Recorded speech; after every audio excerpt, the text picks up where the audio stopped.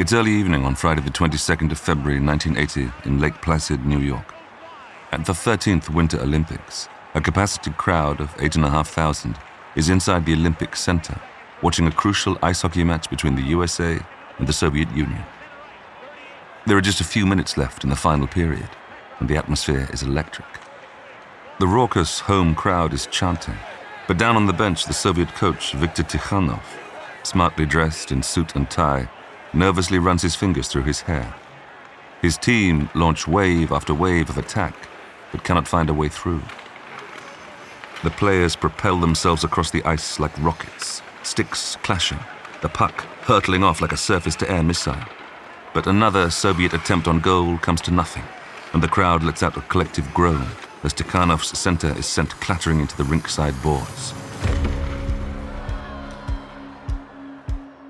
There's no escaping the edge to this match. US President Jimmy Carter has recently revealed America's plans to boycott the Moscow Summer Olympics in a few months' time. His response to the Kremlin sending troops into Afghanistan. The Cold War is heating up. The thing is, Tikhanov knows that the game on the ice should be a walkover. Just days ago, they crushed the Americans 10-3 in a pre-tournament exhibition. Because of the complex rules around amateurism, the USA cannot use its stars from the National Hockey League, and instead it fields promising college youngsters and minor league veterans. By contrast, the Soviets draft their elite players into the army, sidestepping the amateur rules. They haven't lost a match at the Olympics since 1968. But 10 minutes ago, against the odds, the USA took the lead 4-3. Ever since, the crowd, almost all supporting the home side, has been on its feet, waving their stars and stripes, cheering themselves hoarse. Now there's just a minute left. One of the Soviets takes a pot shot from a distance, sending the puck whizzing just wide of the goal. Tikhanov thinks about substituting his goalie for an extra attacker in a last-ditch, winner-takes-all move. He gestures to his subs to warm up, but for the first time in his long career, panic overtakes him. As the crowd counts down the last seconds, Tikhanov does nothing. The clock hits 0. The triumphant Americans race into each other's arms, falling in a heap on the ice. The Soviet players watch on, propped up on their hockey sticks, disconsolate and disbelieving.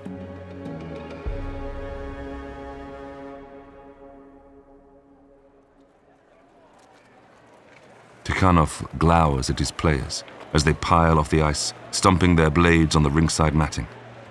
He won't spare any of them in his post-match team talk because he knows what's waiting for them when their flight lands back in Moscow. No joyous crowd to greet them. None of the financial bonuses or military accolades that come with Olympic success.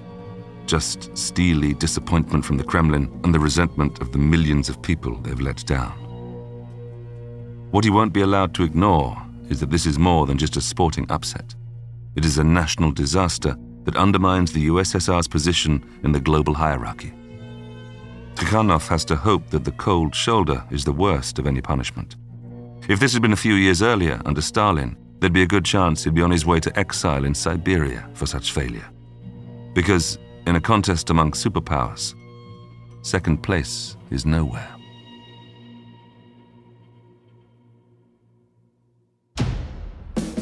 The match, which came to be known in the West as the Miracle on Ice, was a microcosm of the geopolitical rivalry that dominated global affairs for most of the second half of the 20th century.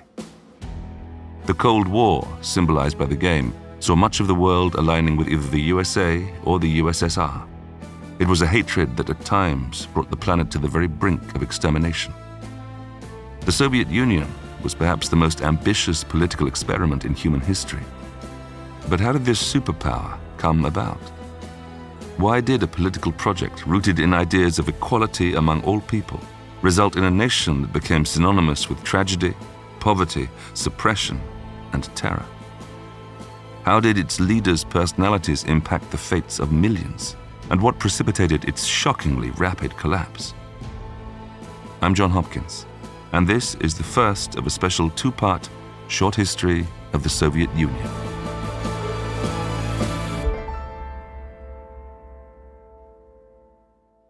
It's the 30th of December 1922 in Moscow. Mikhail Kalinin, runs his fingers through his beard. A veteran of the Bolshevik Revolution of 1917 and former mayor of St. Petersburg, he is the chairman of the Central Executive Committee of the All-Russian Congress of Soviets. Quite a mouthful. But with such a title comes significant power. He has been attending the first All-Union Congress of the Soviets as Russia's senior representative.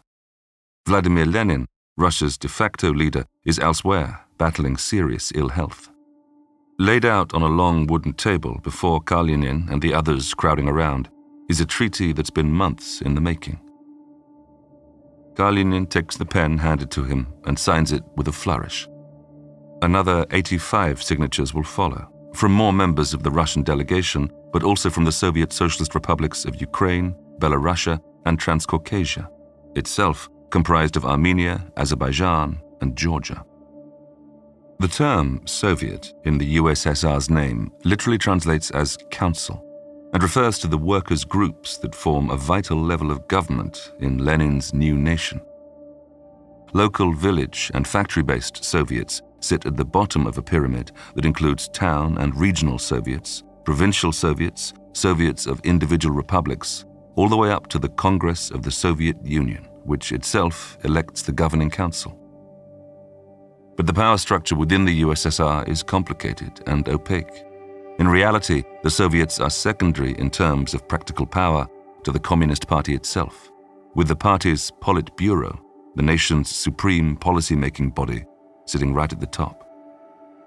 Now, with these strokes of a pen, the Union of Soviet Socialist Republics, or the USSR for short, is born.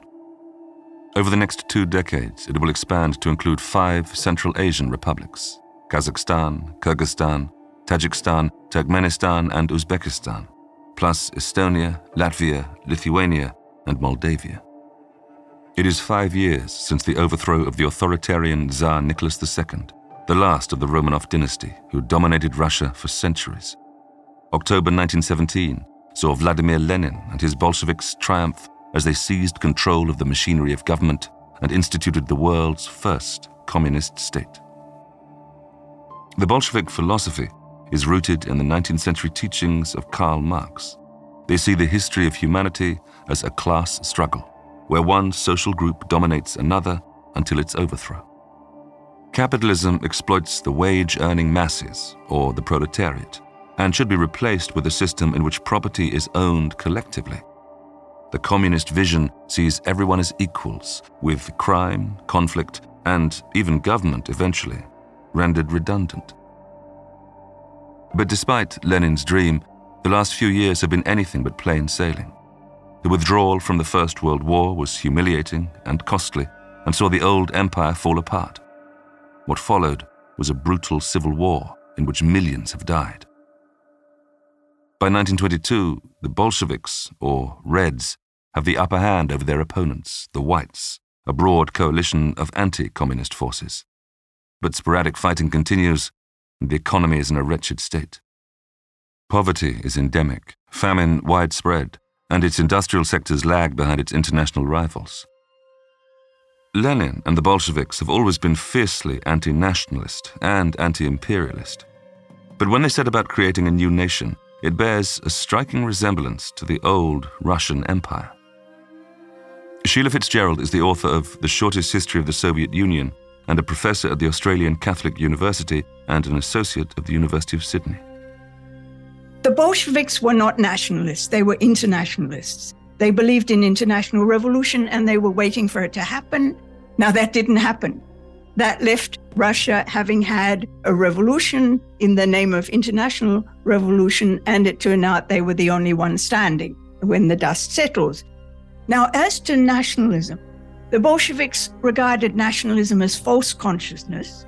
In other words, they thought workers who thought of themselves primarily, let's say, as Russians or as Germans, were suffering from a wrong image, that what mattered about them was that they were workers and that they were exploited by capitalists.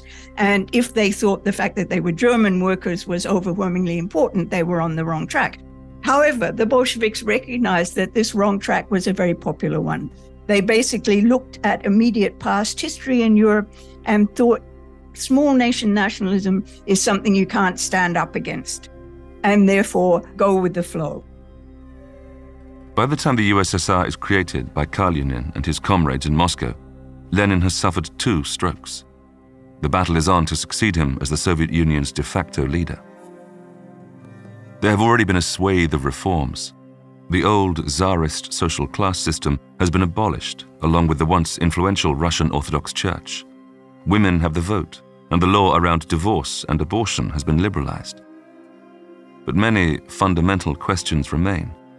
Among them, how to kickstart the economy when the vast majority of people in the Soviet Union are rural peasants. There is a general acceptance among the country's rulers that fast-paced industrialization is essential not only to raise living standards, but to make the Soviet Union's destiny a reality. But the impoverished USSR has expelled its capitalists and exists in a state of international isolation. There is no chance of investment from within or abroad. Lenin's 1921 initiative, the New Economic Policy, attempted to alleviate the crisis by allowing some low-level private business. But the sight of bourgeois fat cats once again filling the restaurants of Moscow and St. Petersburg was a bitter pill to swallow for many of his revolutionary colleagues. When Lenin dies in January 1924, after suffering a 3rd devastating stroke, the scene is set for an almighty power struggle that will determine the USSR's future. I'm historian Ruth Goodman, host of Noiser's newest podcast, The Curious History of Your Home. I've spent my life investigating the hidden history of everyday objects. The vacuum cleaner in your cupboard, sleek and compact today, but when it was invented, it was literally powered by horses and took 4 to 6 people to operate. The minty fresh toothpaste by a sink. Well, if you lived in ancient Greece, you'd be washing your teeth with ground-up bones and oyster shells. Double-glazed windows? We owe those to a French king's odd fascination with oranges. The Curious History of Your Home explores the extraordinary in the ordinary. Listen to The Curious History of Your Home each Tuesday, wherever you get your podcasts. From award-winning podcasters Noiser, The Curious History of Your Home.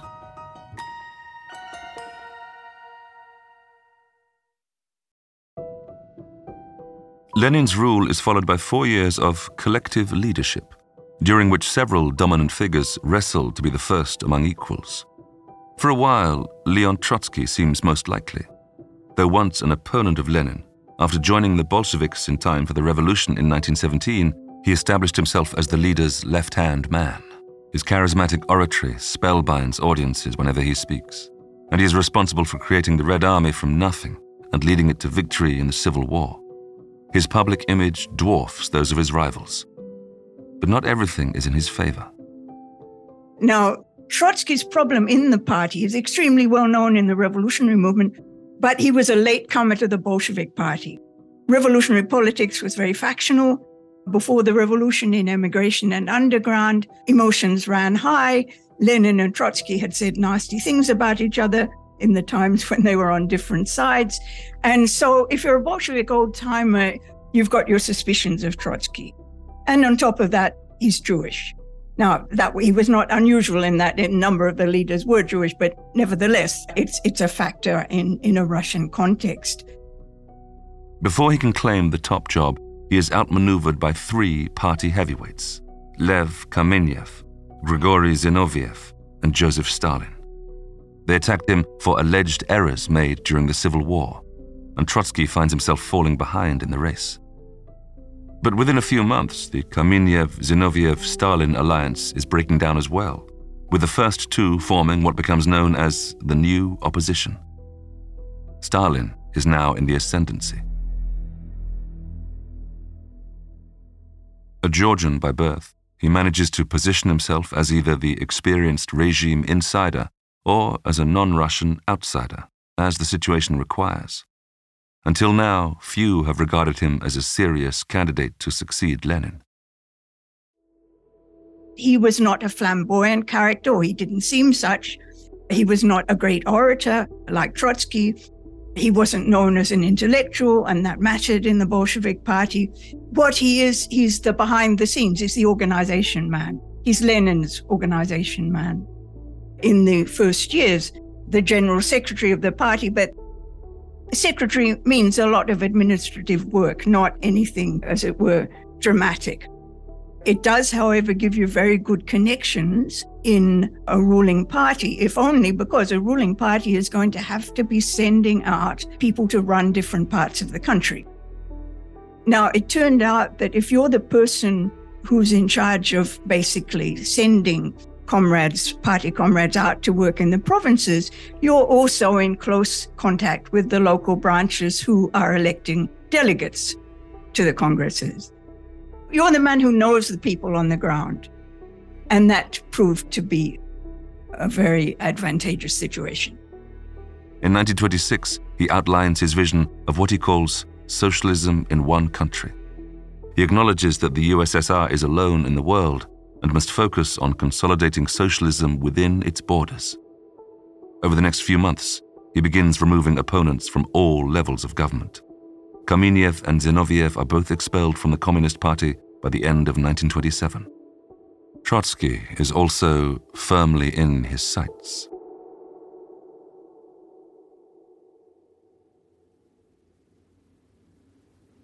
It's early morning on the 18th of January 1928 in Trotsky's apartment in Moscow. There is hammering on his front door. The dreaded calling card of the secret police. But he's been expecting them. He was due to be taken to the city's Yaroslavsky station and packed on his way into exile 2 days ago. But the roads around the station were full of his supporters, ready to protest his treatment, and so his would-be supervisors didn't show up. Stalin wants none of that kind of fuss. Everything was put on hold, but now here they are to smuggle him away in the small hours, out of sight and hopefully out of mind. Trotsky surveys his apartment, full of crates ready for departure. He pulls his wife, Natalia, into the bedroom, locks the door behind him, and flattens himself against it. The knocking from outside gets louder, more aggressive. Raised voices demand he open up, but he stays where he is, giving Natalia, sat anxiously on the bed, a rueful smile. This may be the end game, but he's still playing. A moment later, there is a crashing sound and the tinkling of glass. His would-be captors have broken a window and now flood into the apartment, splintering the door into the bedroom. Still, Trotsky resists, although he's no match for the burly officers of the secret police. They wrestle him to the ground, his glasses slipping from his face as Natalia weeps and begs them not to hurt him. The tussle does not last long. Trotsky is dragged down to a waiting vehicle and thrown inside. Natalia follows seconds later. It is a short journey to the station through empty streets. From there, a train first to Kyrgyzstan, and then on to their new life in the unknown. But word of the struggle at Trotsky's apartment soon spreads. He has not simply been disappeared into the shadows. And that is, he knows, about as much as he can hope for.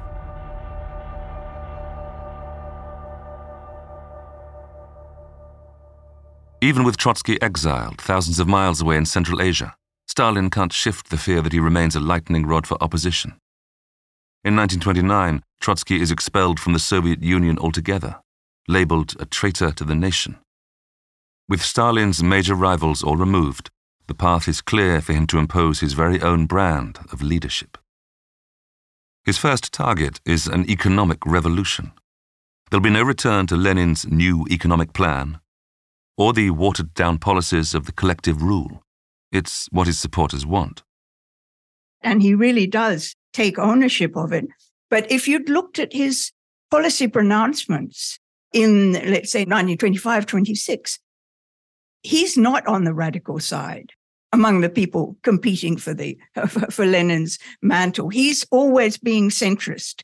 So to a degree, he is taking up a mood within the party to push forward. His economic vision has two main pillars. Firstly, an accelerated program of industrialization that that will see modern factories built across the USSR. They'll be filled with tens of millions of new workers who once labored inefficiently in the fields.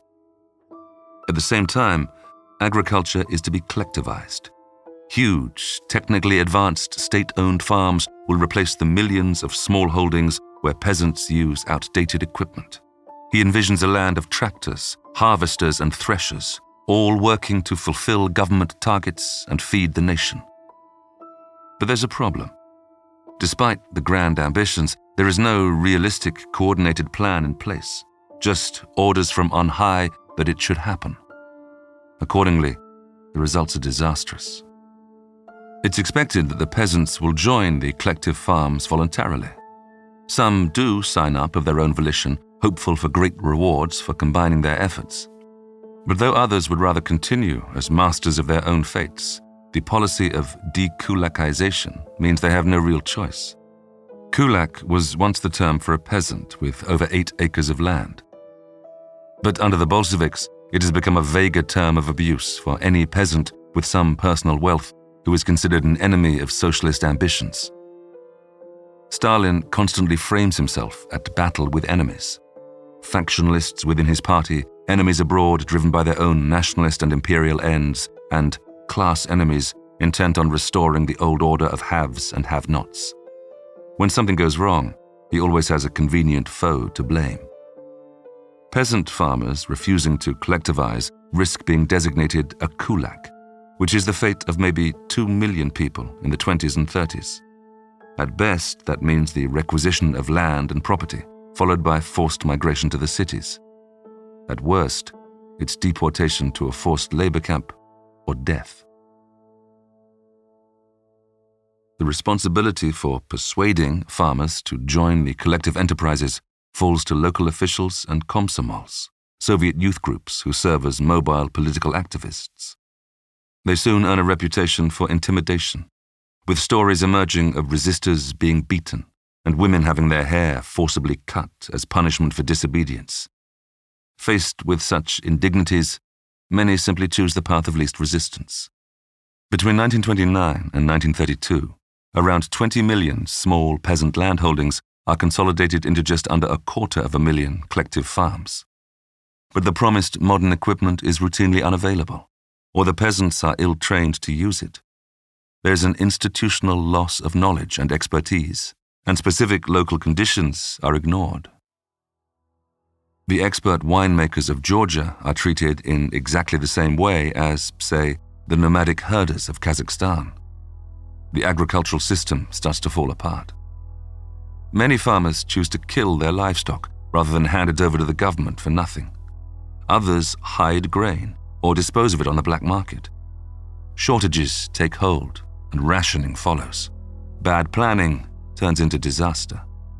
Stalin is pushing really hard on collectivization, and not just to collectivize, but to get the largest amount of grain in to the state coffers. Now, the problem inherent in that is that nobody knows how much grain there actually is. The peasants, of course, always say we have nothing. But it's a sort of cat and mouse game in which the state always says you've got more to give, and the peasants always say we haven't got any more to give. And at a certain point, it will happen that they don't have any more to give. Now, Stalin and the Politburo were getting all kinds of warnings that they were pushing too hard by 1932, that really and truly now the peasants don't have anything left. But they were used to local officials trying to protect their own regions from disaster. And so they habitually discounted this. And the famine is clearly a result of that. In other words, it's not a famine that emerges out of a weather disaster or whatever. It emerges out of a state policy where the state wouldn't stop pushing because it was not convinced that the peasants had given up everything that they could. By 1933, famine has spread across a vast area from Ukraine to Western Siberia. And though the death toll is somewhere between 5 and 10 million, Stalin forbids any official mention of what's really happening. While collectivization accelerates, so does industrialization. The country's original 5-year plan, the first of 13 in the Soviet Union's history, focuses on heavy industry, especially mining, metallurgy, and machine building. But with little funding and no foreign investment, the scheme relies on a massive surge in cheap labor. Some of this is supplied by women. 10 million joined the workforce during the 1930s. But it is nowhere near enough, even with the forced labor of deported kulaks. The aggressive enforcement of collectivization does, however, offer a solution of sorts. Many of working age see no future in the villages and instead take themselves off to the towns and cities in search of new opportunities. Between 1928 and 1932, around 12 million make the move. Industrialization seeks to develop cities beyond the traditional powerhouses of Moscow and the former St. Petersburg, now called Leningrad. Plans are made to forge a new national landscape by developing regions like Siberia and Central Asia. One scheme is a mega project in the Urals. But at what cost? It's late 1931, and a young man slouches on the floor of a boxcar as it rattles along the rails of the Trans-Siberian Railway. He has been traveling for days, destined for Magnitogorsk, a brand new city being built almost 1,000 miles east of Moscow in the Ural Mountains, where Europe meets Asia. The boxcar slows to a halt, and its great panel door is slid back. A bitter, cold breeze sweeps in, chilling him to the bone. A guard roughly orders the man and the others around him from the carriage. The first thing the traveler sees is the imposing Mount Magnitnaya, after which the city is named. It is known as Magnetic Mountain because of the vast quantities of iron ore it contains, so much so that compasses don't work near it and the birds don't fly over it. It is because of the mountain that the planners in Moscow hit upon the idea of building a huge steel plant here. It is still a way off completion, but the air resounds with the clang of heavy tools. As he's ordered along a path, the man passes weary-looking workers loading and unloading mule-pulled carts full of rubble, commanded by officious party apparatchiks. The man is set to join their ranks. Labeled a kulak, he has been exiled from his village hundreds of miles away. Now he is what they call a special resettler, one of thousands driven here to build the new city. Others are here by choice, attracted by the promise of new beginnings and a socialist utopia out in the east. Just now, though, that vision is hard to imagine, as the newcomer listens to the barked orders of a ferocious-looking comrade.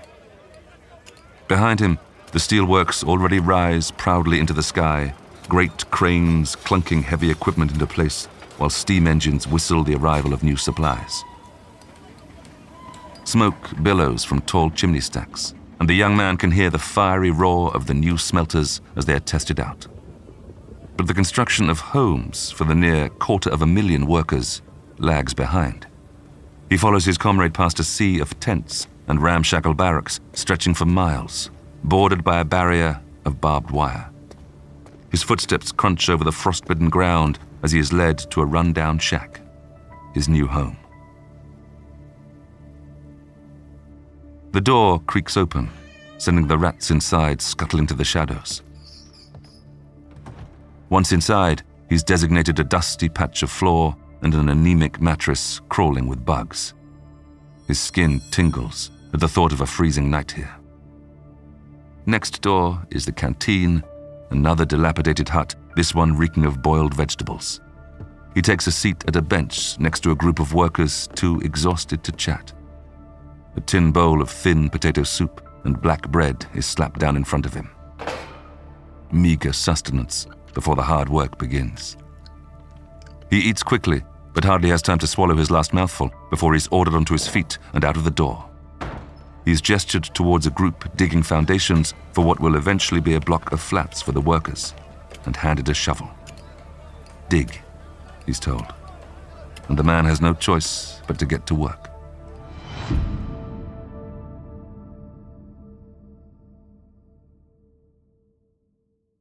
Just a few weeks later, despite temperatures of almost minus 30 degrees centigrade, Blast Furnace No. 1 at the steel plant becomes operational. But the city's infrastructure is not completed for several more years. The grand ambitions of the original architects soon give way to compromise and frequently shoddiness. including a dam that's built too shallow to function. So much for the socialist utopia. There is little in the way of sanitation, and the housing is rudimentary. Thousands succumb to exhaustion and disease, with carts making daily rounds to collect the dead. But over the decades, as the steel starts to roll out, the city will evolve. There will be public baths and cafeterias, cinemas, libraries, and educational facilities, all overseen by a proud statue of Stalin. But for now, in the 1930s, Magnitogorsk is a symbol of the Soviet Union's overreach in its industrial ambitions. Still, compared with the unmitigated disaster of collectivization, some of the economic indicators of industrialization are impressive. The output of the industrial sector doubles between 1928 and 1932, and does so again over the span of the next 5-year plan. But it's still far behind the economies of Western Europe and North America. Although there is full employment, there is no increase in the production of consumer products that make ordinary people feel like life is improving. The exception is vodka, which now provides a fifth of state revenues but brings increased rates of alcoholism. What scant luxuries are available, an illicit bottle of vodka here, a cut of meat or extra food ration there, are obtained through favor rather than money. The age of the cash economy is all but over. What counts is connections. It is better to have 100 friends, the saying goes, than 100 rubles. Industrialization comes with vastly increased urbanization, but whether that's a benefit depends on who you are. If you were living in a city, let's say in the early 30s, and you were a woman with a family or a man with a family, a breadwinner, life was really difficult because it had become so hard to get the food, the living space, the clothes, everything that you need for everyday life. This had become terribly complicated, and you had to spend huge amounts of time on it. And so life was really, really tough. However, if you were young, you might have a totally different attitude. From your point of view, remember all that building of industrial plants out in distant parts of the Soviet Union, that gets merged into a feeling of we're on a sort of national adventure in which we are conquering nature. That generation that was in their 20s at the beginning of the 30s, they always remembered, they looked back on this period as the great period of national advance when there was a sense of purpose in which you were participating. Stalin is well aware that his policies are divisive. When factions of his party press for more moderate approaches, he orchestrates their defeat at the 1930 Party Congress. To consolidate his control, he doesn't call another Congress for 4 years. Stalin's assumption was that a lot of people were critical of him. Although, given to his increasingly effective control over their expression of that, they weren't going to tell him so. But he assumed that a lot of people were critical, and no doubt this assumption is correct. So you've got this general tendency to become more repressive and to widen the circles of repression. It's now that the show trials begin. Heavily orchestrated criminal hearings against perceived enemies. Oversight for these quasi-legal pieces of theatre falls to the NKVD, the forerunners of the KGB, responsible for interior affairs, and the secret police. There are a series of such trials in the 5 years to 1933 against domestic and foreign experts prominent in the industrialization program. Accused of jumped-up crimes ranging from sabotage to treason and espionage, the largely innocent defendants become convenient scapegoats for the government's failings. They're punished with death or exile to the Gulag, the harsh labor camps operated in some of the most remote and inhospitable corners of the Soviet Union. The trials act as excellent deterrents against opposition, and soon Stalin is commanding greater loyalty than ever. At least that's the impression. One consequence of enforced total obedience is the suppression of the nation's liveliest, most critical minds. But to the leadership, a brain drain seems a reasonable price to pay for absolute obedience. The paranoia grows. Ordinary people accept the narrative of malevolent forces, that enemies of the government and the people are responsible for their hardship. Constant vigilance against alien forces conveniently distracts attention away from what their own leaders are doing. Stalin assures his people, telling them, "Life has become better, comrades. Life has become more cheerful." For some, it has. By the mid-1930s, peasants are allowed to grow crops other than grain and are permitted to keep a cow for personal use. In the cities, more people than ever have accommodation in communal apartments. But as a cult of personality grows around Stalin, the party's tentacles stretch into every aspect of life. All cultural output, from music and theatre to literature, sculpture and painting, is expected to reflect communist ideals. There are hints, however, of happier times ahead. The USSR joins the League of Nations in 1934, shortly after restoring diplomatic ties with the US for the first time since the First World War. Then, a new constitution in 1936 announces that all the much mythologized class enemies have been defeated. In theory, there is a relaxation in constraints on freedom of speech and assembly. But Moscow has a wary eye on events in Germany, where Hitler and his Nazis have taken control. Even as the constitution promises greater liberty, Stalin instigates an extraordinary crackdown on dissent. It's the 24th of August, 1936, and 16 major Bolsheviks, including Stalin's former allies Kamenev and Zinoviev, stand accused of the murder of Politburo member Kirov 2 years earlier. Worse, they are charged with conspiring with the exiled Trotsky to assassinate party leaders, including Stalin. The trial is a tightly stage-managed spectacle. The Moscow courtroom is crammed with 350 spectators, most of them NKVD agents in plain clothes, along with a few foreign journalists and diplomats. Kamenev runs his finger around the collar of the faded, ill-fitting suit he has been dressed in, a look designed to add to his humiliation. His guards stand close, fixed bayonets at the ready. The message is clear. These defendants are dangerous men. There is a buzz about the place as proceedings near their close. Kamenev squints up at the gallery, remembering the rumor that Stalin himself is somewhere up there.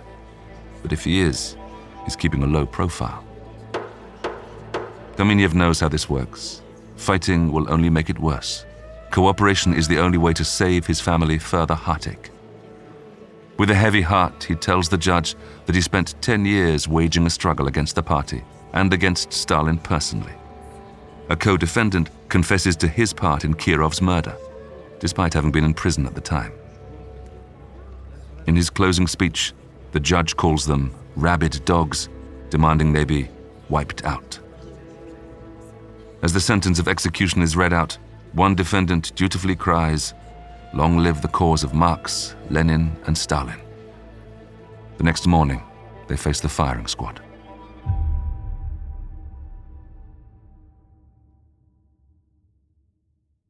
But then you do get this quite extraordinary episode, which we call the Great Terror or the Great Purges, starts in 36, goes on through 37 and into 38, where instead of having the party called to be vigilant against class enemies, those people like kulaks that they were used to being vigilant again and knocking around, now they have to be vigilant against something called enemies of the people. Now, enemies of the people is a very interesting concept because it has no substance, right? In other words, it doesn't tell you anything other than that they're bad. It doesn't tell you who they are. The way that is played out is that the enemies of the people are various, but the most important location of enemies of the people is in the ruling party and the ruling political apparatus. And that, of course, enables Stalin to get rid of a lot of people that he either sees as his personal enemies or doesn't trust. The second part of it is that I think it is a kind of terror that is intended to be popular. Why should it be popular? Because the people they are hitting are communists in positions of power. In other words, ordinary people have a lot of resentment against. And certainly one have to say it has some success. Millions come to live in fear of the knock on the door in the middle of the night. Those arrested include engineers blamed for industrial failings, military leaders accused of conspiring with Germany, regional leaders charged with corruption, intellectuals suspected of anti-Soviet thoughts. Ethnic Poles, Finns, and Germans are simply guilty of having roots in the wrong places. The witch hunts begin to wind down in 1938, when Lavrenti Beria is appointed head of the secret police. His first job is to purge the purgers. But by now, 700,000 so-called counter-revolutionaries have been executed, and 1 million more sent to the Gulag. Now, whole sectors of the party, government, military, and industrial machinery are now staffed by novices.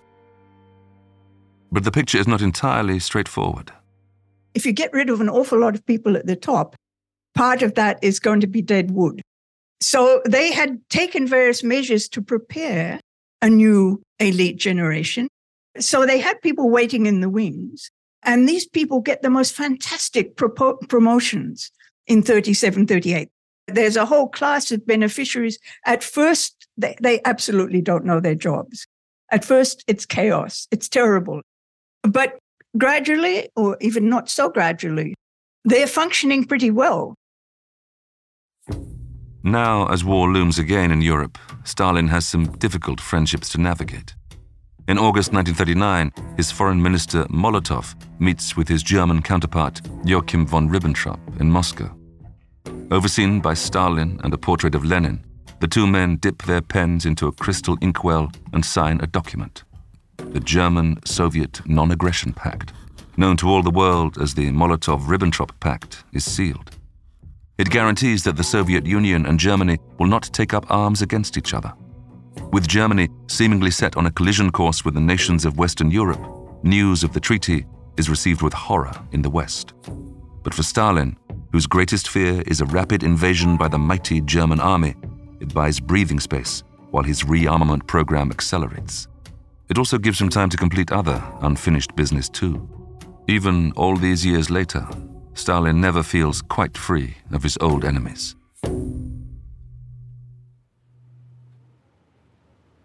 On the afternoon of the 20th of August, 1940, in Mexico City, Trotsky sits at his desk in the office of his family home. He was granted asylum here 4 years ago, a safe haven while he was convicted in absentia during the Great Purge. There is a knock on the door, and in comes his friend, a Canadian businessman, a raincoat over his arm despite the sunny weather. Trotsky does not realize it hides a shortened pickaxe. As he turns to greet his guest, he feels a crashing blow to his skull. Blood cascades down his face, but Trotsky fights back, alerting his guards who take the man down. They discover he is armed with a pistol and knife, too. Trotsky is taken to hospital and receives emergency surgery, but he dies the following evening. The friend, it turns out, is a paid sleeper agent of the Soviet secret police. Stalin has seen off his oldest, most dangerous foe once and for all.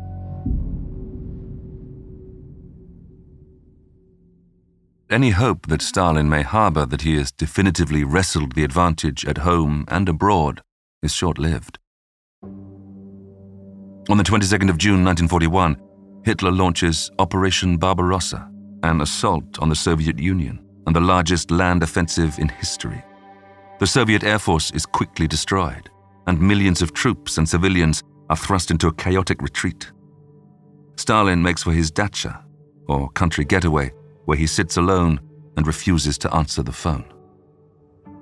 I think his sense was he'd gambled on getting at least another year, and his gamble hadn't come off. Hence, he was notoriously in denial for several days that this had actually happened. And according to the reports of later memoirs of Politburo members, he retreated to his dacha, and when they came out and said, "Come back," he appeared to contemplate at least the possibility that they'd come to remove him. In other words, he thought this was a tremendous mistake and it might be the end of him. But it wasn't. He was lucky.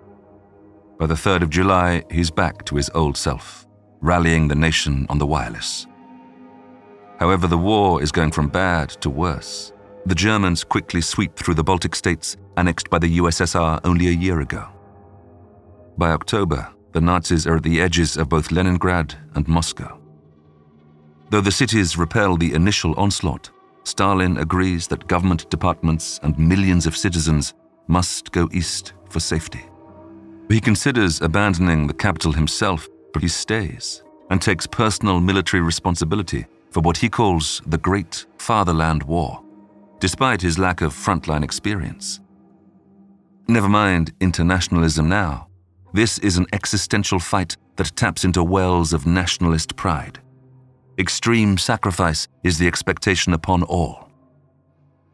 The Red Army suffers high levels of desertion and defection, but the authorities make it clear that to be taken prisoner is an act of treachery. Nowhere are conditions harder than in Leningrad. It's January 1942, early morning. Two slight brothers, aged 12 and 10, hurry along the street, their shoes crunching through inches of icy snow. Squinting through the glaring sunlight, they join the back of a snaking queue outside a bakery, the one concentrated mass of humanity in the neighborhood. If you don't need to leave your home, you stay in it, wrapping yourself up as best you can to see out another power cut and hope that the water pipes unfreeze soon. The boys have come for their ration of bread, which these days does not even come close to sating their hunger. They wear multiple layers, topped with a thick winter coat and fur hat that they keep on even when they sleep. But already they're shivering. In the distance they hear the ominous sound of an artillery round. It's coming up to 5 months since the Germans encircled the city. 5 months of hell. Their father is, to the best of their knowledge, still fighting out on the front. Their mother, though, is dead, an early victim of Germany's daily artillery bombardments.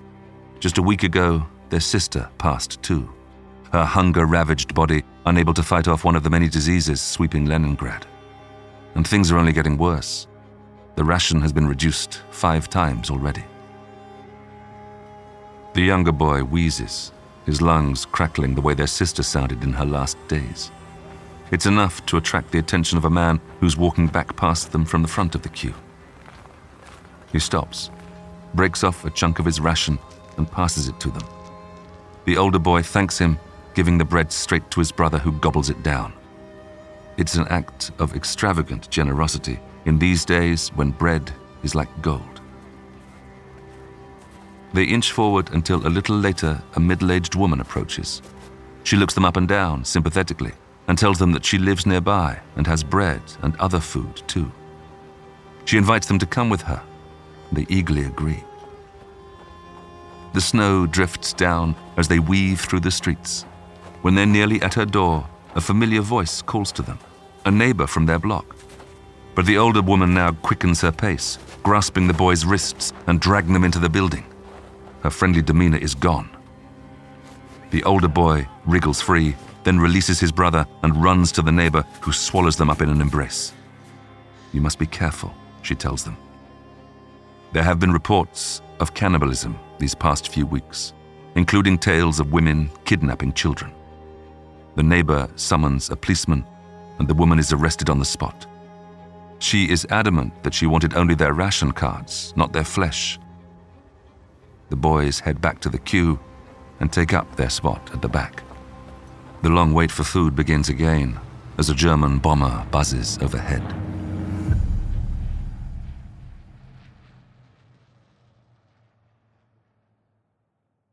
By the end of 1942, 12 million Russians have gone east. Almost half of Soviet territory and its people are under German occupation, with millions more held as prisoners of war or in forced labor in Germany. But the Soviet victory at Stalingrad in January 1943, after weeks of brutal hand-to-hand combat, is the first sign that the tide may be turning. I think Stalin never quite got over his feeling that was really surprising that they'd made it. But then comes the Battle of Stalingrad, and that is the turning point. The German forces are not able to get across the Volga. They are defeated. And that's the beginning of the long march of the Soviet army towards the west and the retreat of the Germans.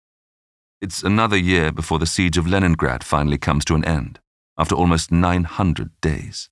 As the German forces begin their unwieldy retreat westwards, Leningrad counts the cost.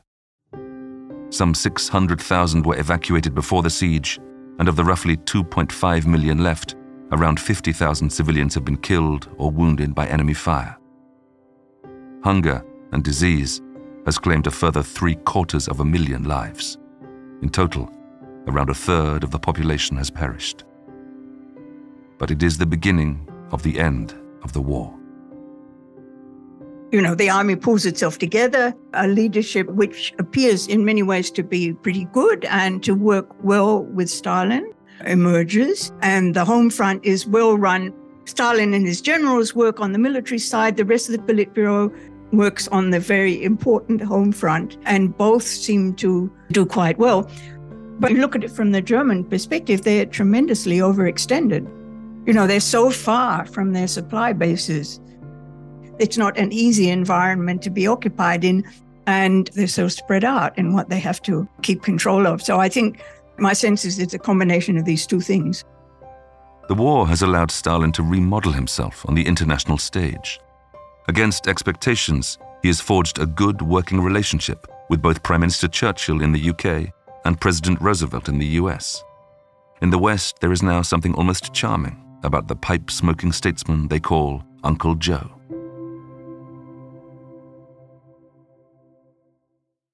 Stalin is determined to win the race to Berlin.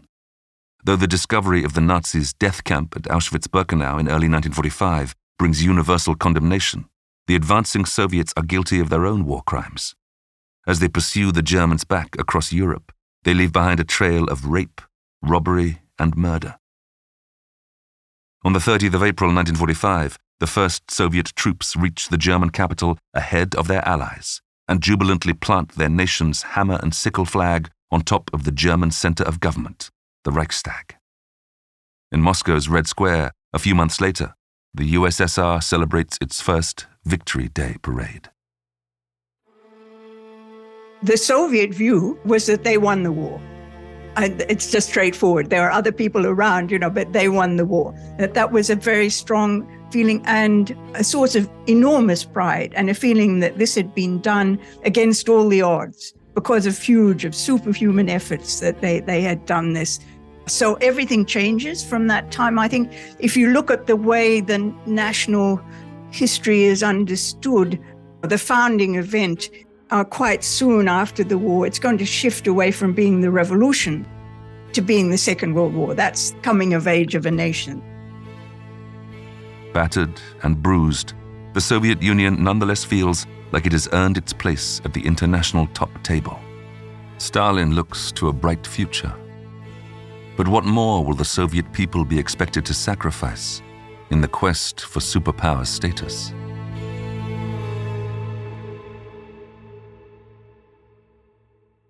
Next time on Short History Of, we'll bring you the second part in a special two-part short history of the Soviet Union. Now, from the Soviet point of view, I think it's really straightforward. He mucked everything up. He is the man who is responsible for the collapse of the Soviet Union. We had a superpower. It stopped being a superpower. It stopped being even a global power of top rank. Economic chaos and misery for many followed, but above all, the country fell apart. That's next time.